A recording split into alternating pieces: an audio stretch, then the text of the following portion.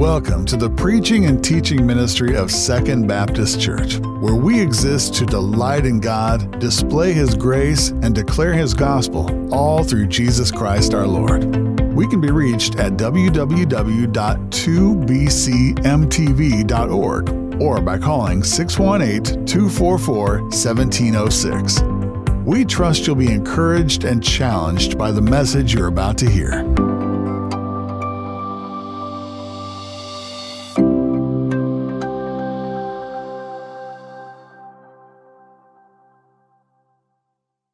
If you have a Bible, let me invite you to take it and turn with me to the book of Ephesians. Ephesians chapter 1, we are going to be devoting our attention this morning to verses 3 to 14. Ephesians chapter 1. I do want to say to you this morning, Happy Reformation Sunday. We are celebrating here together this morning the 505th anniversary of when a German monk by the name of Martin Luther, he nailed on October the 31st of 1517 his 95 Theses to the castle church doors in Wittenberg, Germany, and thus launching a movement that would turn the world upside down. And it began what would become known as the Protestant Reformation. But more importantly, the recovery of the gospel. That was at the heart of the Reformation. That's what we're celebrating here together this morning. And that recovery of the gospel, it would later be summarized in 5 Latin phrases known as the 5 solas of the Reformation. That word sola, as you know, meaning alone or only. Now, the reformers themselves, these men like Luther and Calvin and Zwingli, these men, they didn't come up with these 5 Latin phrases, but they did develop over time as a way of sort of capturing what the Reformation was all about and really what the gospel is all about. And those 5 solas, those 5 Latin phrases are sola gratia, meaning that justification is by grace alone, sola fide, through the means or instrument of faith alone, solus Christus, meaning it's based on Christ alone, soli Deo gloria, to the glory of God alone, sola scriptura, as revealed and taught with the final authority of Scripture alone. Those are the 5 solas of the Reformation. And over the last 5 years now, here as a church, we have been slowly working our way through one of these solas each year on Reformation Sunday. And today, it is my joy to conclude a 5-part, or we could say 5-year sermon series with you. And this morning, we are looking together at what is really the culmination of it all. It's really the pinnacle. It's really, you could say, the summit. In fact, we're looking at the one sola in which all the other 4 solas find their ultimate meaning and purpose. They find their true significance. And that is soli Deo gloria, to the glory of God alone. When the Reformers proclaimed that glory belongs to God alone, they understood that this sola is the one sola, sort of the glue that holds all the other solas together. It is the center drawing all the other solas into this unified whole. If I had to illustrate it, you might say the glory of God is the sun around which all the other 4 solas orbit. It is the centerpiece. It is the culmination and the climax of them all. In other words, soli Deo gloria is the necessary implication of the other 4 solas. The necessary implication. What do you mean by that, Pastor?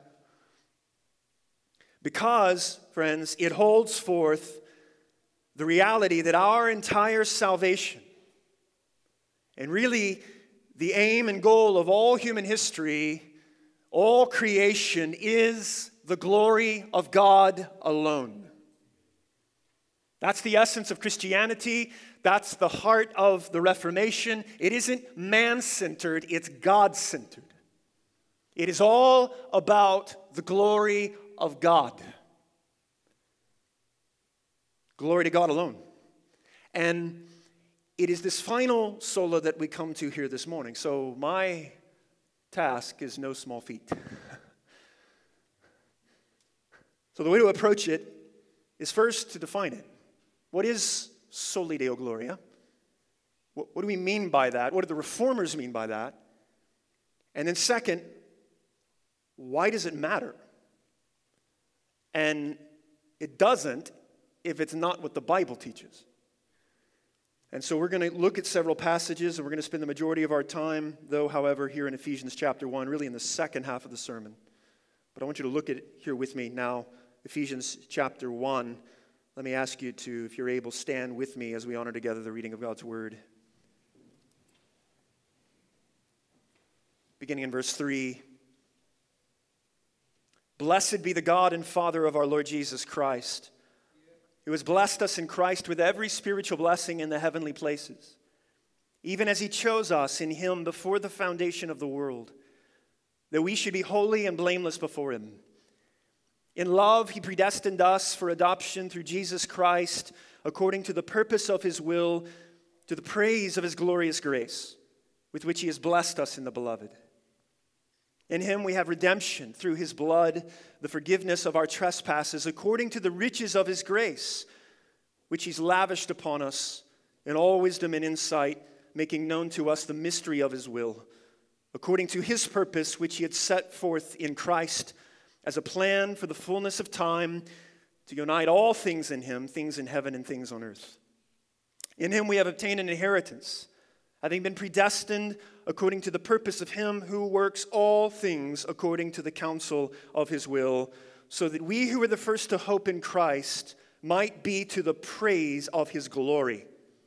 In him you also, when you heard the word of truth, the gospel of your salvation, and believed in him, were sealed with the promised Holy Spirit, who is the guarantee of our inheritance until we acquire possession of it, to the praise of his glory. This is the word of God. You can be seated.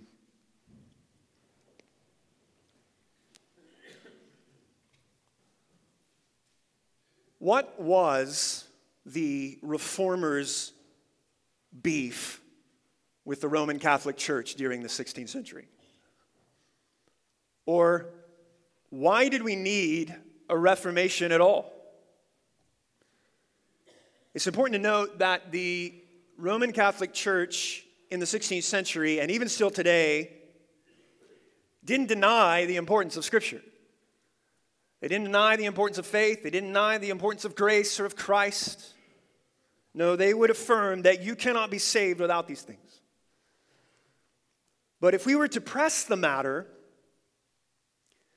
on that little 5-letter word alone, sola fide, sola gratia, we would soon find, friends, we are worlds apart. Worlds apart. For example, Scripture alone, sola fide, the Roman Catholic Church wouldn't deny the importance of Scripture. They would say it is authoritative for faith and practice, absolutely. But they would also say that that authority is equal alongside church tradition and the Pope. And yet the Reformers came along and said, no, it is Scripture alone that is the final authority. Or take sola fide, faith alone. The Roman Catholic Church would say we are justified by faith, but we're justified by faith and works. And the Reformers said, no, we are justified through faith alone, apart from any works, apart from any merit. No, it is sola scriptura, it is sola fide, it is sola gratia, it is solus Christus. So it all hinges on that little word alone. Now, what does that mean then when we come to this fifth sola, Soli Deo Gloria, glory to God alone? Would the Roman Catholic Church actually deny That all glory goes to God alone? Would they really say that the glory goes to someone or something else? So here's what I mean, church, when I say that the phrase soli Deo Gloria is the necessary implication. The necessary implication of all the other four solas. What do you mean by that, Pastor? Here's what I mean. If my justification before God, if my right standing with God is contingent in any way upon me, or upon what I do, or upon my merits, or my contribution, then who gets the glory? Well, maybe God, some. Maybe it's 50-50. Maybe it's 80-20. Maybe it's 99-1. Maybe God, some, but so do I. So do I. But the Reformers understood that salvation is a work of God. Meaning, it is God alone who does it all from beginning to end. So if my justification before God is by grace alone, through faith alone, in Christ alone, apart from anything that I do, then it ensures that all glory goes to God alone and not to me. He gets it all, I get none. And church, that's what's at stake here. Robbing God of the glory that He alone deserves. So this is no small thing. So first then, let me just begin here by unpacking that a bit more. What is soli Deo Gloria? What do the Reformers intend when they champion this notion of God's glory alone? Question number one, if you're taking notes, number one, what is soli Deo Gloria? We're going to look at a few passages here before we get to Ephesians chapter 1. But the first thing we have to do is we have to define, what do we mean when we say the glory of God? That's no easy task. How do you define that? How do you define glory? How do you define the glory of God? What is the glory of God? Well, the Bible speaks of God's glory in two primary ways. There's two ways we talk about the glory of God. The first is what we might call God's intrinsic glory, or His inherent glory, meaning that this is the glory that God Himself possesses in His divine nature. He's glory. The Hebrew word kavod, it means heaviness. It means significance. So God's glory then is the sum total of His magnificence, of His beauty. It is all of His infinite perfections. It is the awesome radiance and splendor of His divine attributes. That's the glory of God. And so when we define God's intrinsic glory, we're defining God. We're defining His godness. This is His very essence. This is His very nature. He is glory. Isaiah chapter 6, if you remember the prophet Isaiah, he sees the Lord high and lifted up in the temple. And what does he see? Verse 1, Isaiah chapter 6, in the year that King Uzziah died, I saw the Lord sitting upon a throne high and lifted up, and the train of His robe filled the temple. Above Him stood the seraphim. Each had 6 wings. With 2 He covered His face, with 2 He covered His feet, and with 2 He flew, and with one calling to the other, saying, Holy, holy, holy is the Lord of hosts. The whole earth is full of His what? Glory. So when we speak of God's intrinsic glory, we are referring then to the excellence of His divine nature, the radiance of His perfections. He is holy, holy, holy. He is perfect wisdom. He is perfect love. He is perfect power. He is perfect righteousness. That's His glory. And the accumulation of all of those perfections, of all of those perfect attributes, constitutes God's intrinsic glory. And we cannot add to that glory. We cannot take away from that glory. God is infinitely glorious. That's the first way we have to talk about God's glory, his intrinsic glory. It's the sum total of his perfections. He is glory. From all eternity past, with or without you. But there's a second way. The second way to talk about God's glory, not only is he infinitely glorious in his intrinsic glory, the second way we might call it God's ascribed glory, or his attributed glory. What is God's ascribed glory? And here we move into the realm of big, ultimate kinds of questions like, why does anything exist at all? Why am I here on planet Earth? Why are there mountains? Why are there people?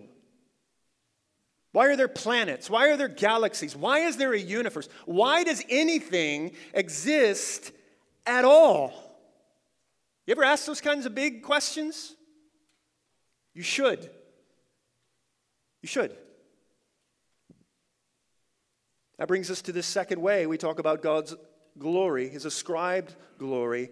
This is the glory that is due him. The glory that we give to God.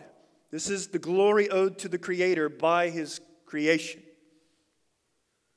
And it is the only rightful response to a God who is infinitely glorious. That in response to his intrinsic glory, we would render to him ascribed glory. For example, Psalm 19, verse 1, the heavens declare the glory of God. The reason stars exist, the reason planets and moons exist, the reason the vastness of our universe exists is for the glory of God. They are declaring his glory. Or Isaiah 43, verses 6 and 7. The Lord says, bring my sons from afar and my daughters from the end of the earth, everyone who is called by my name, whom I created for my glory. In other words, the universe and everything in it mainly is about the glory of God. That's why he made it. That's why it exists. Or Romans chapter 11, look there, verse 33. Oh, the depth of the riches and the wisdom and the knowledge of God. How unsearchable are his judgments and how inscrutable his ways. Paul has just been elaborating for 10 and a half chapters on the glory of God in the gospel. And then he says in verse 36, for from him and through him and to him are all things. To him be glory forever. Amen. Why do we give glory to God forever? Paul says, because all things are from him. He's the source of all things. All things are through him. He upholds and sustains all things. And all things are to him, meaning everything that exists for him and for his glory. And therefore to him be the glory forever. Amen. All glory to God alone. Friends, the glory of God is what we call a paradigm shift. This is paradigm shifting because it changes the way you see everything. It changes the way you see this world, changes the way you see why you're here. That the universe is a stage upon which God has designed to manifest his glory. John Calvin said it like this: the world was no doubt made that it might be a theater of divine glory. Mankind isn't the center of the universe. God is.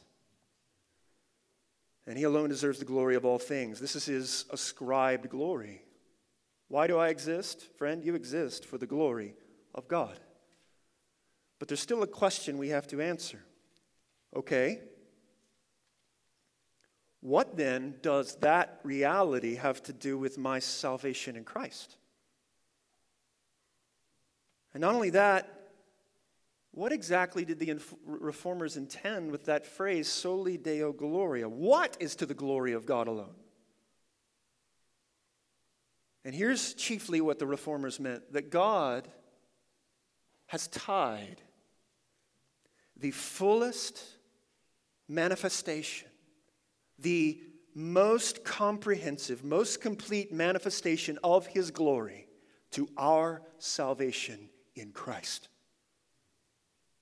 Our salvation in Christ is the fullest manifestation of the glory of God. Yes, the heavens are declaring that glory, and we should see it, we should celebrate it, we should behold it, but far eclipsing God's glory in creation, far outweighing that, the very pinnacle of His glory is revealed in His glorious work of redemption in the Lord Jesus Christ, the salvation of His people. Which leads us now to our second question, and really the second half of the sermon. Here it is. Number 2. How then does our salvation in Christ give glory to God alone?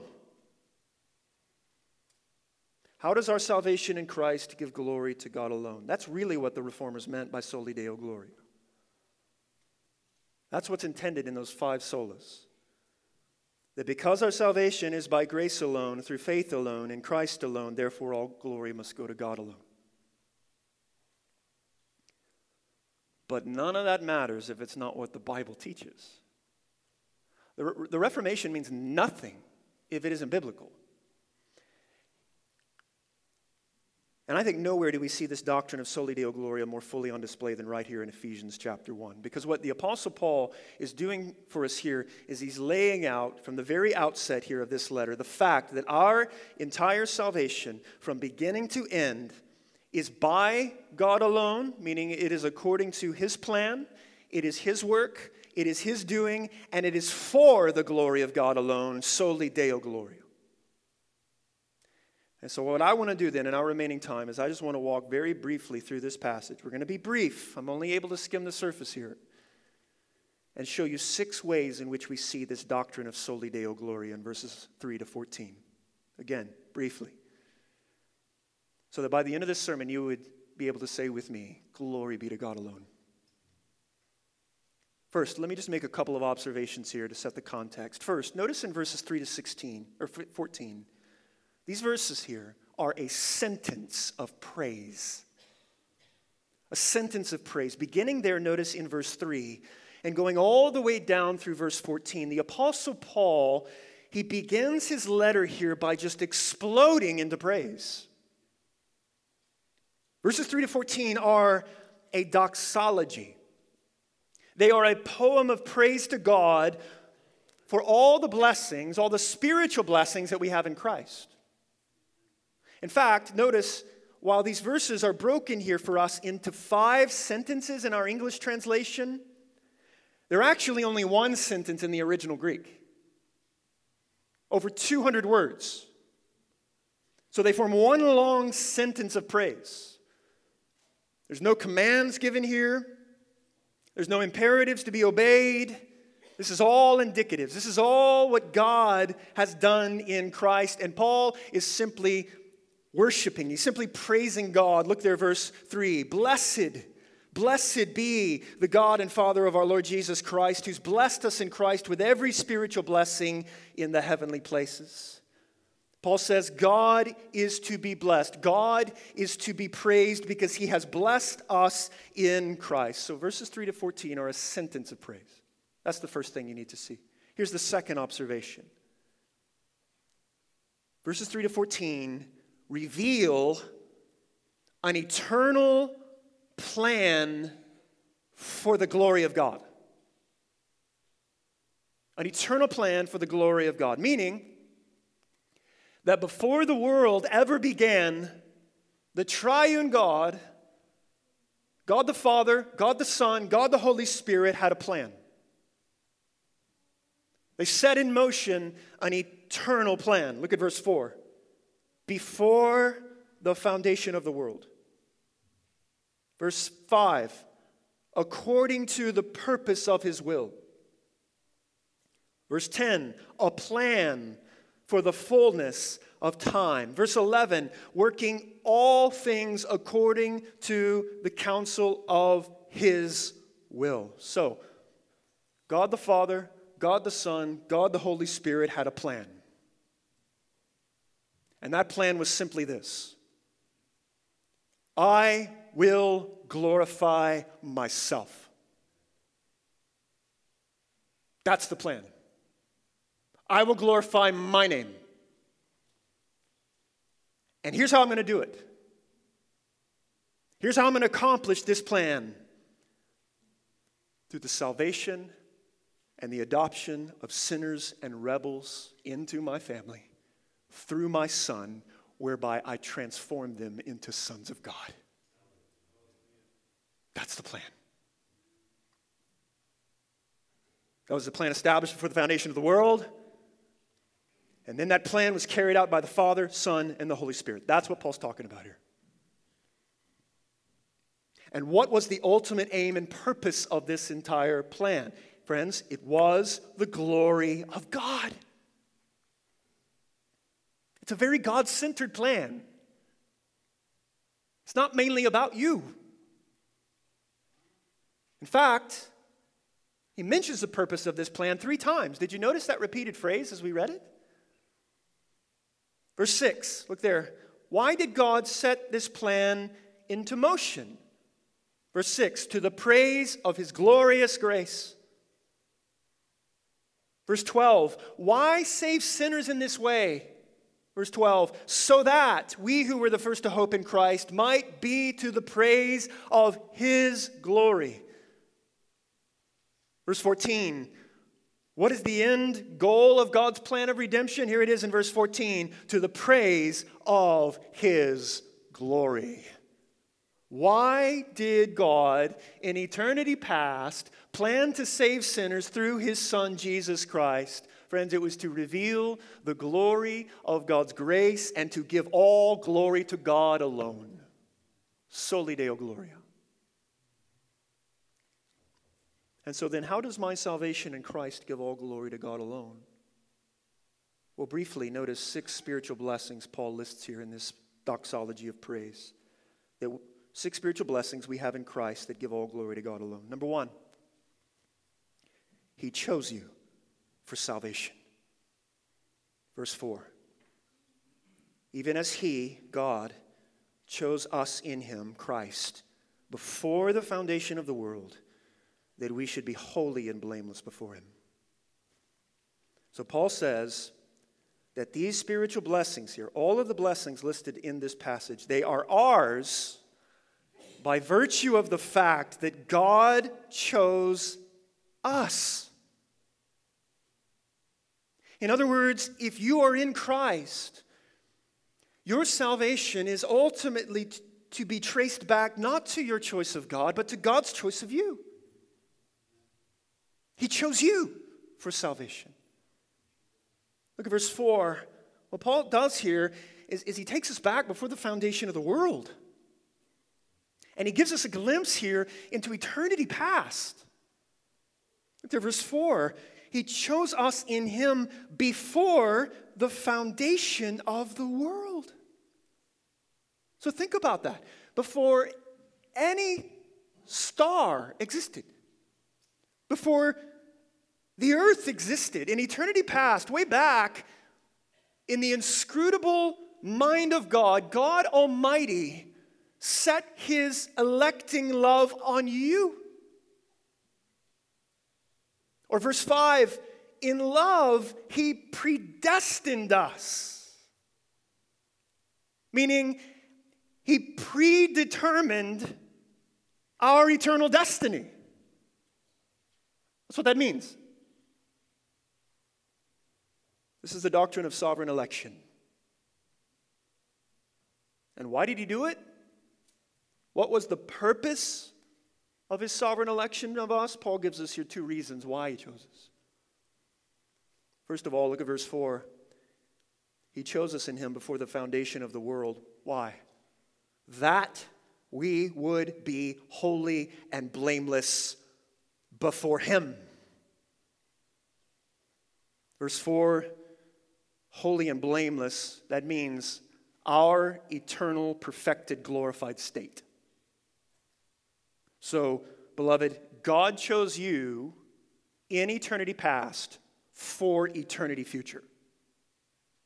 So, as Paul gives us here a glimpse into the eternal purposes of God, he says that God determined your salvation before you were ever born so that you would be with him for all eternity. He wanted you with him before the foundation of the world, to be holy and blameless before him, to enjoy his glory. That's the first reason he chose you. Here's the second reason.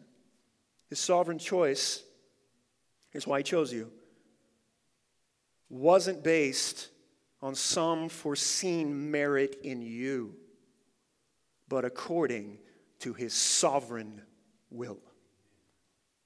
Verse 5, he predestined us for adoption through Jesus Christ, according to the purpose of his will. It was simply based on his good pleasure. Or look at verse 11. Having been predestined according to the purpose of him who works all things according to the counsel of his will. His sovereign choice wasn't based on any foreseen merit in us, but solely based on his sovereign will. Meaning there was nothing in us that moved the heart of God. There was nothing in us that attracted God to us or to himself. That's how we choose things. You go to the grocery store, what do you pick out the fruit that looks the best. You go to your favorite restaurant, why? Because it has the best food, it's the best atmosphere. You pick your car based on what's attractive, based on what you like, but God's sovereign choice wasn't like that. No, it wasn't conditional, it was unconditional. Why? Because his choice was made before you ever existed, friend. It was pure grace. And so allow me to be clear, no matter how you want to slice this, those words, he chose us in verse 4, they cannot be turned around to mean we chose him. He is the subject, us is the direct object. No, Paul is crystal clear that God is the one who took the initiative in our salvation. He is absolutely sovereign in the salvation of sinners. Yes, we must believe in Christ to be saved, but even our faith as a believer is the result of his sovereign election of us unto salvation before the foundation of the world. So listen, if you are in Christ, God chose you to receive salvation when he didn't have to. He was under no obligation. He could have left you in your sin. And he would have been perfectly just to do it. And yet, in his sovereign grace, he chose you. He set his love on you. He determined to save you. Beloved, give all praise and glory to God alone for your salvation. He chose you. Here's the second blessing. He adopted you as children. He adopted you. Look at verses 5 and 6. Back up to the end of verse 4. In love, he predestined us for adoption through Jesus Christ, according to the purpose of his will, to the praise of his glorious grace, with which he has blessed us in the beloved. So why should all glory go to God alone for your salvation? Because God has predestined, he has predetermined in love to adopt you through Jesus Christ. Verse 5, look there, Paul, he goes back again to this idea of God's choice before the foundation of the world. And now he takes it one step further. And he says, not only did God choose you for salvation, but he predestined you to become his very own children. Meaning, he decided to bring us into a relationship with himself that could best be described here with this picture, this metaphor of adoption. Most of us probably familiar with the picture of adoption. Maybe some of you are adopted. But in adoption, a couple adopts a child formally, legally, voluntarily, receiving that child as their very own. Though that child isn't biologically theirs, loved as if they were their own, becoming their child. And Paul says, friends, that's what's happened to you in the spiritual realm. You've been adopted. And what was his motivation to do this? Look there at the end of verse 4. In love. In love, he predestined us. So the fact that you are a child of God, if indeed you are, is owing to his sovereign love. And what is even more incredible, more amazing, is when you consider who you were prior to your adoption. Enemies of God, objects of his wrath, headed for condemnation, fully deserving of his judgment. And yet God, he has fully welcomed you into his family. And how did he establish this relationship? Look there at the end of verse 5. Through Jesus Christ. Meaning that because of what Jesus did, because of the price he paid, because of the sacrifice he made, it is through that you're adopted. Adoptions aren't cheap. And when we were adopting our youngest son, we were trying so hard to save money. I painted a house. We were having garage sales. We were doing fundraisers. We were doing all sorts of stuff. And I will say to you, however, that the reason we were able to was mainly because of generous people in our lives who just gave. And there will come a day when I will sit him down and I will say, son, it was through the gift and the sacrifice of these people that we were able to adopt you. They paid the price. They made the sacrifice by which we were able to make you our son. Love was the motivation, but they made it possible. And Christ has made your salvation possible. And again, this was all according to God's plan. Look there again, verses 5 and 6. This was all according to the purpose of his will. Notice the end goal, to the praise of his glorious grace. That's why he did it, with which he has blessed us in the beloved. So he chose you for salvation. He adopted you as children. Third, he redeemed you from sin. Verse 7.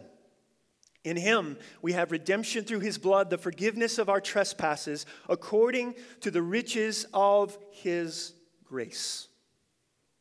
The word redemption there, very simply, it refers to a liberation or freedom through the payment of a price.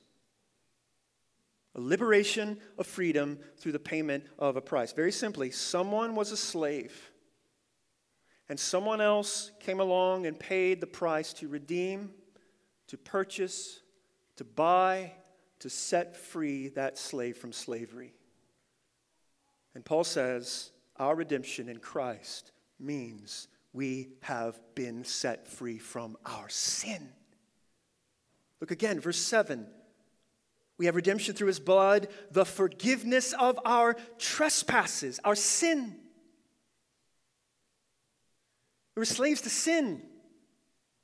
We're in bondage to sin. We stood condemned before God because of our sin. There was nothing we could do to liberate ourselves. No, we were hopeless and helpless in our guilt of sin before God. You see, beloved, the Protestant Reformation, it was mainly a controversy with the Roman Catholic Church about just how helpless and guilty we really are. That's really what the core issue was. That's why Luther said that his book, in his dispute with Erasmus, The Bondage of the Will, was the most important work he ever wrote, because our wills are bound to sin. We're enslaved. And just how helpless and guilty were we? Here's what I know to be true of every single person in this room apart from Christ. Here's just how helpless and guilty we are apart from divine intervention. The Bible says we are cut off from God. We are hostile toward him. We're doing evil deeds, Colossians chapter 1. We're enslaved to our sin, Romans chapter 6. We're condemned as God's enemy, Romans chapter 5. We're caught in the snare of the devil, 2 Timothy 2. We're children of our father, the devil, John chapter 8.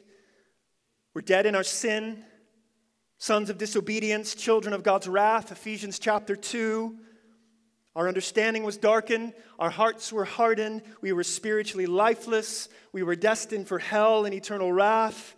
We were free to choose according to our sinful nature, so we chose freely to run headlong away from God and toward hell, and we could not come to Jesus unless God drew us to him, John chapter 6. That was you, apart from Christ. But in verse 7, notice, Christ has redeemed us. He set us free. And we've been liberated, notice, through the blood of Jesus. He says we have redemption through his blood. Meaning, it was through the death of Christ in our place, on our behalf, as our substitute. There was this mountain of guilt heaped up against us. But if you are in Christ, God has pardoned that guilt. He has canceled that debt. He has forgiven your sins. And your sins will never be counted against you because they were counted against Christ. And he's redeemed you. He set us free.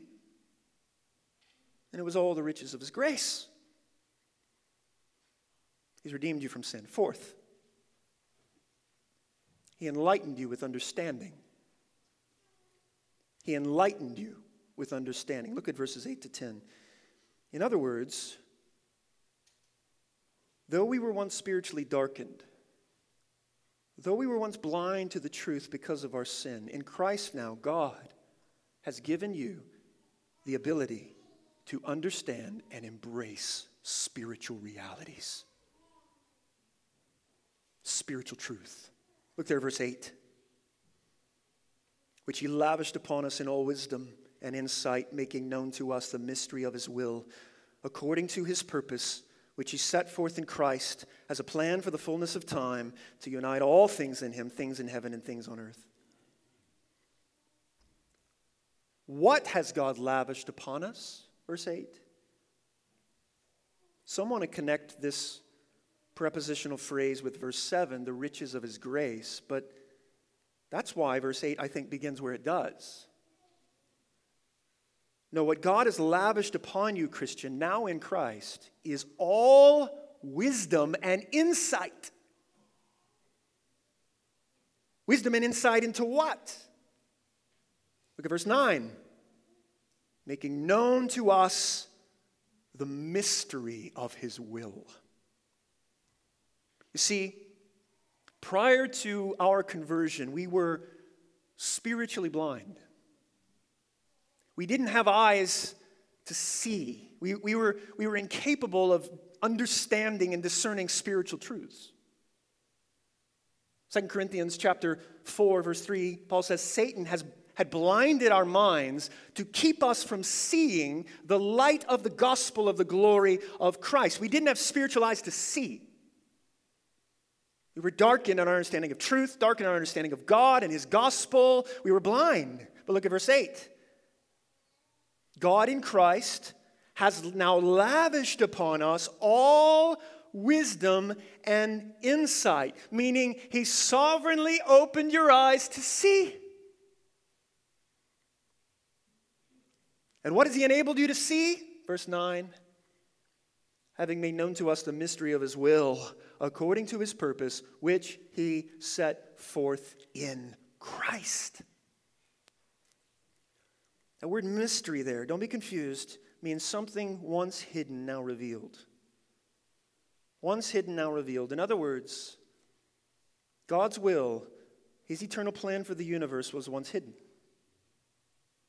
But now, in our salvation, he's given us an inside look to that plan.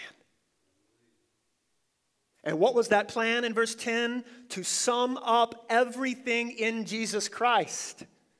Verse 10, to unite all things in Him, meaning everything in subjection to Christ. That's the destiny and the goal of the entire cosmos. It is to unite all things under the headship of Jesus Christ, and God has made that known to you.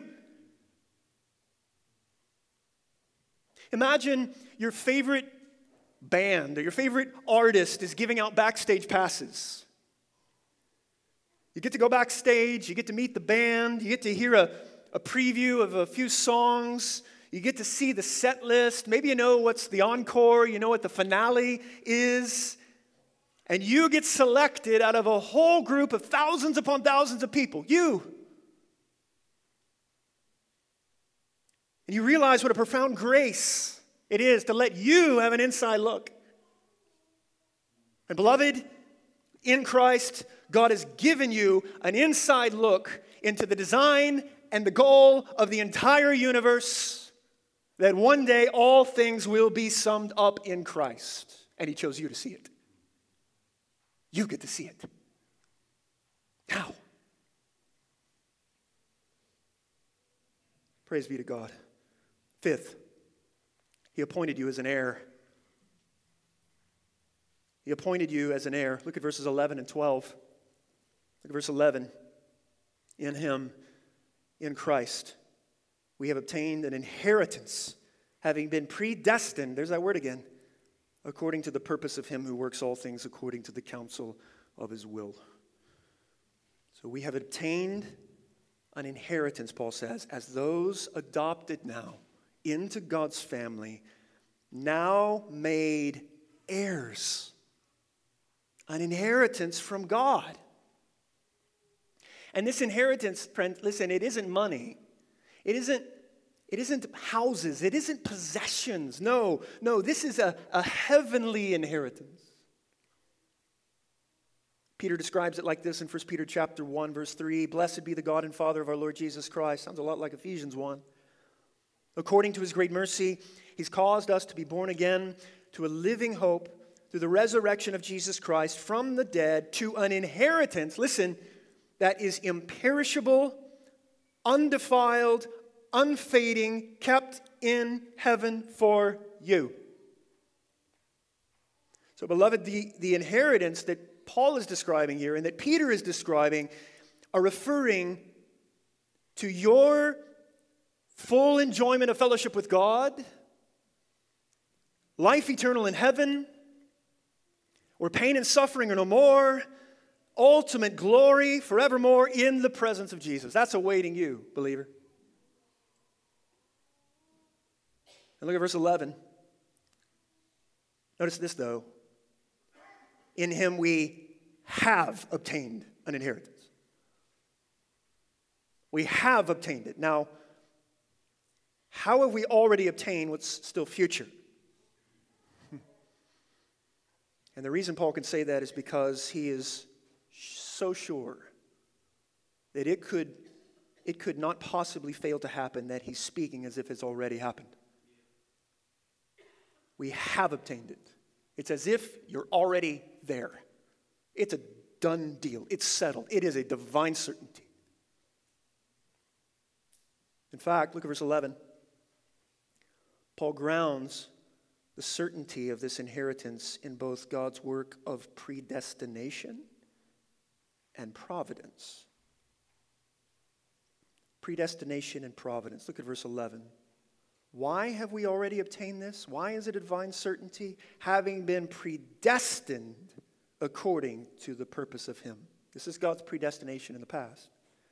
And, notice verse 11, who works all things according to the counsel of His will. That's God's providence now in the present. Meaning God made a plan in eternity past, and He will see to it that that plan comes to pass through His providence in the present.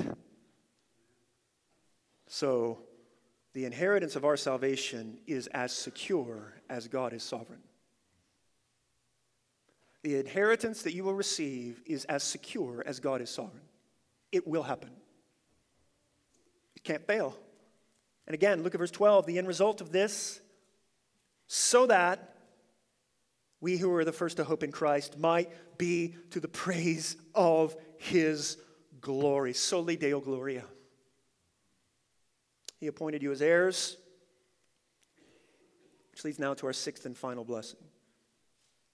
He chose you in salvation. He adopted you as children. He redeemed you from sin. He enlightened you with understanding. He appointed you as heirs. Now, sixth and finally, he sealed you with his Spirit. Verses 13 and 14, look there. In him, in Christ, you also, when you heard the word of truth, the gospel of your salvation, and believed in him, were sealed with the promised Holy Spirit, who is the guarantee of our inheritance until we acquire possession of it to the praise of his glory. The main idea comes here at the end of verse 13. Look there. That those who have heard the gospel in a saving way, those who have believed in Christ, Paul says, were sealed with the promised Holy Spirit. Now, sealed, what does that mean? What does it mean to seal something? Well, in ancient times, a seal was oftentimes a ring that would be pressed into wax. It was kind of like a brand. It was a mark indicating ownership. And so it was designed so that it guaranteed that the owner would remain in possession of it. So it was marked, it was sealed. I'm a book lover, you might say. In fact, I've got so many books that I don't even know oftentimes what I have. It's pathetic. I have a personalized seal that I put at the bottom right-hand corner of the title page of every book that says, "From the Library of Joshua T. York." It places my seal of ownership on that book. Why? Well, because I loan out books. I often don't know where they go. And I maintain possession of that book. And beloved, at the moment of your salvation, God put his seal. God put his mark on you. He put his stamp of ownership, which indicates you belong to me. And Paul says that seal is the indwelling presence of the Holy Spirit. Look there, verse 13. You were sealed with the promised Holy Spirit. So the Spirit not only equips and empowers you to live the Christian life, but he marks you off as God's possession. And in verse 14, he is the guarantee. He is the pledge. He is the down payment of this, given to protect you, given to preserve you, given to maintain possession of you. And if you are a Christian, God has set his seal upon you for all of eternity. You cannot fall away. You cannot be lost. He will keep you, and you will persevere to the end. And so just notice the bookends here of this poem of praise. Verse 4, you were chosen for eternity. Verse 14, now you're sealed for eternity. Chosen and sealed. And beloved, this is owing only to the sovereign grace of God, to the praise of his glory. Verse 14, Soli Deo Gloria, glory be to God alone. And he's done it all from beginning to end. You see now how your salvation in Christ gives all glory to God alone. So then what is our response? I mean, if it's God's work, we do nothing, then what do? Here it is. Number one, we believe. We believe. Verse 13. This sealing,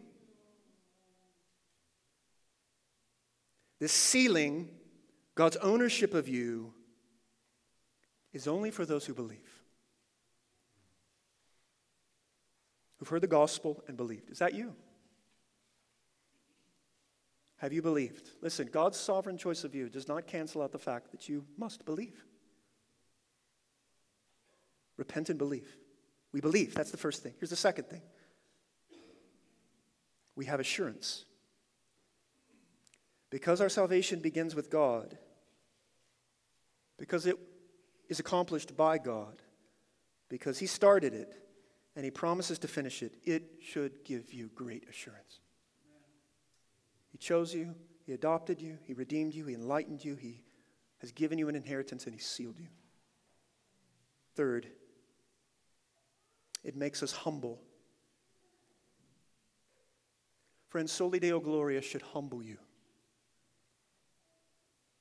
That the infinitely glorious God would choose you. He would send Christ to redeem you.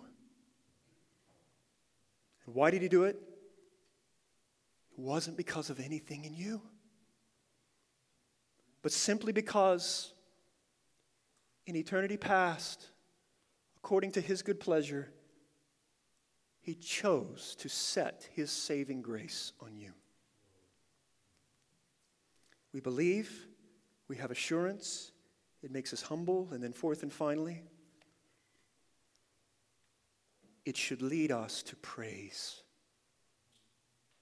It should lead us to worship. It should lead us to glory in God alone. That's the goal of it all. So that you would see Him and treasure Him as infinitely glorious and be able to say for all of eternity, glory be to God alone. Let's do that now.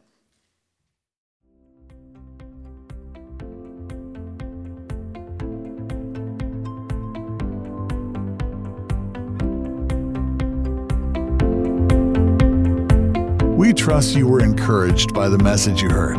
For more information about our church, visit us online at www.2bcmtv.org or call us at 618-244-1706. And thank you for listening.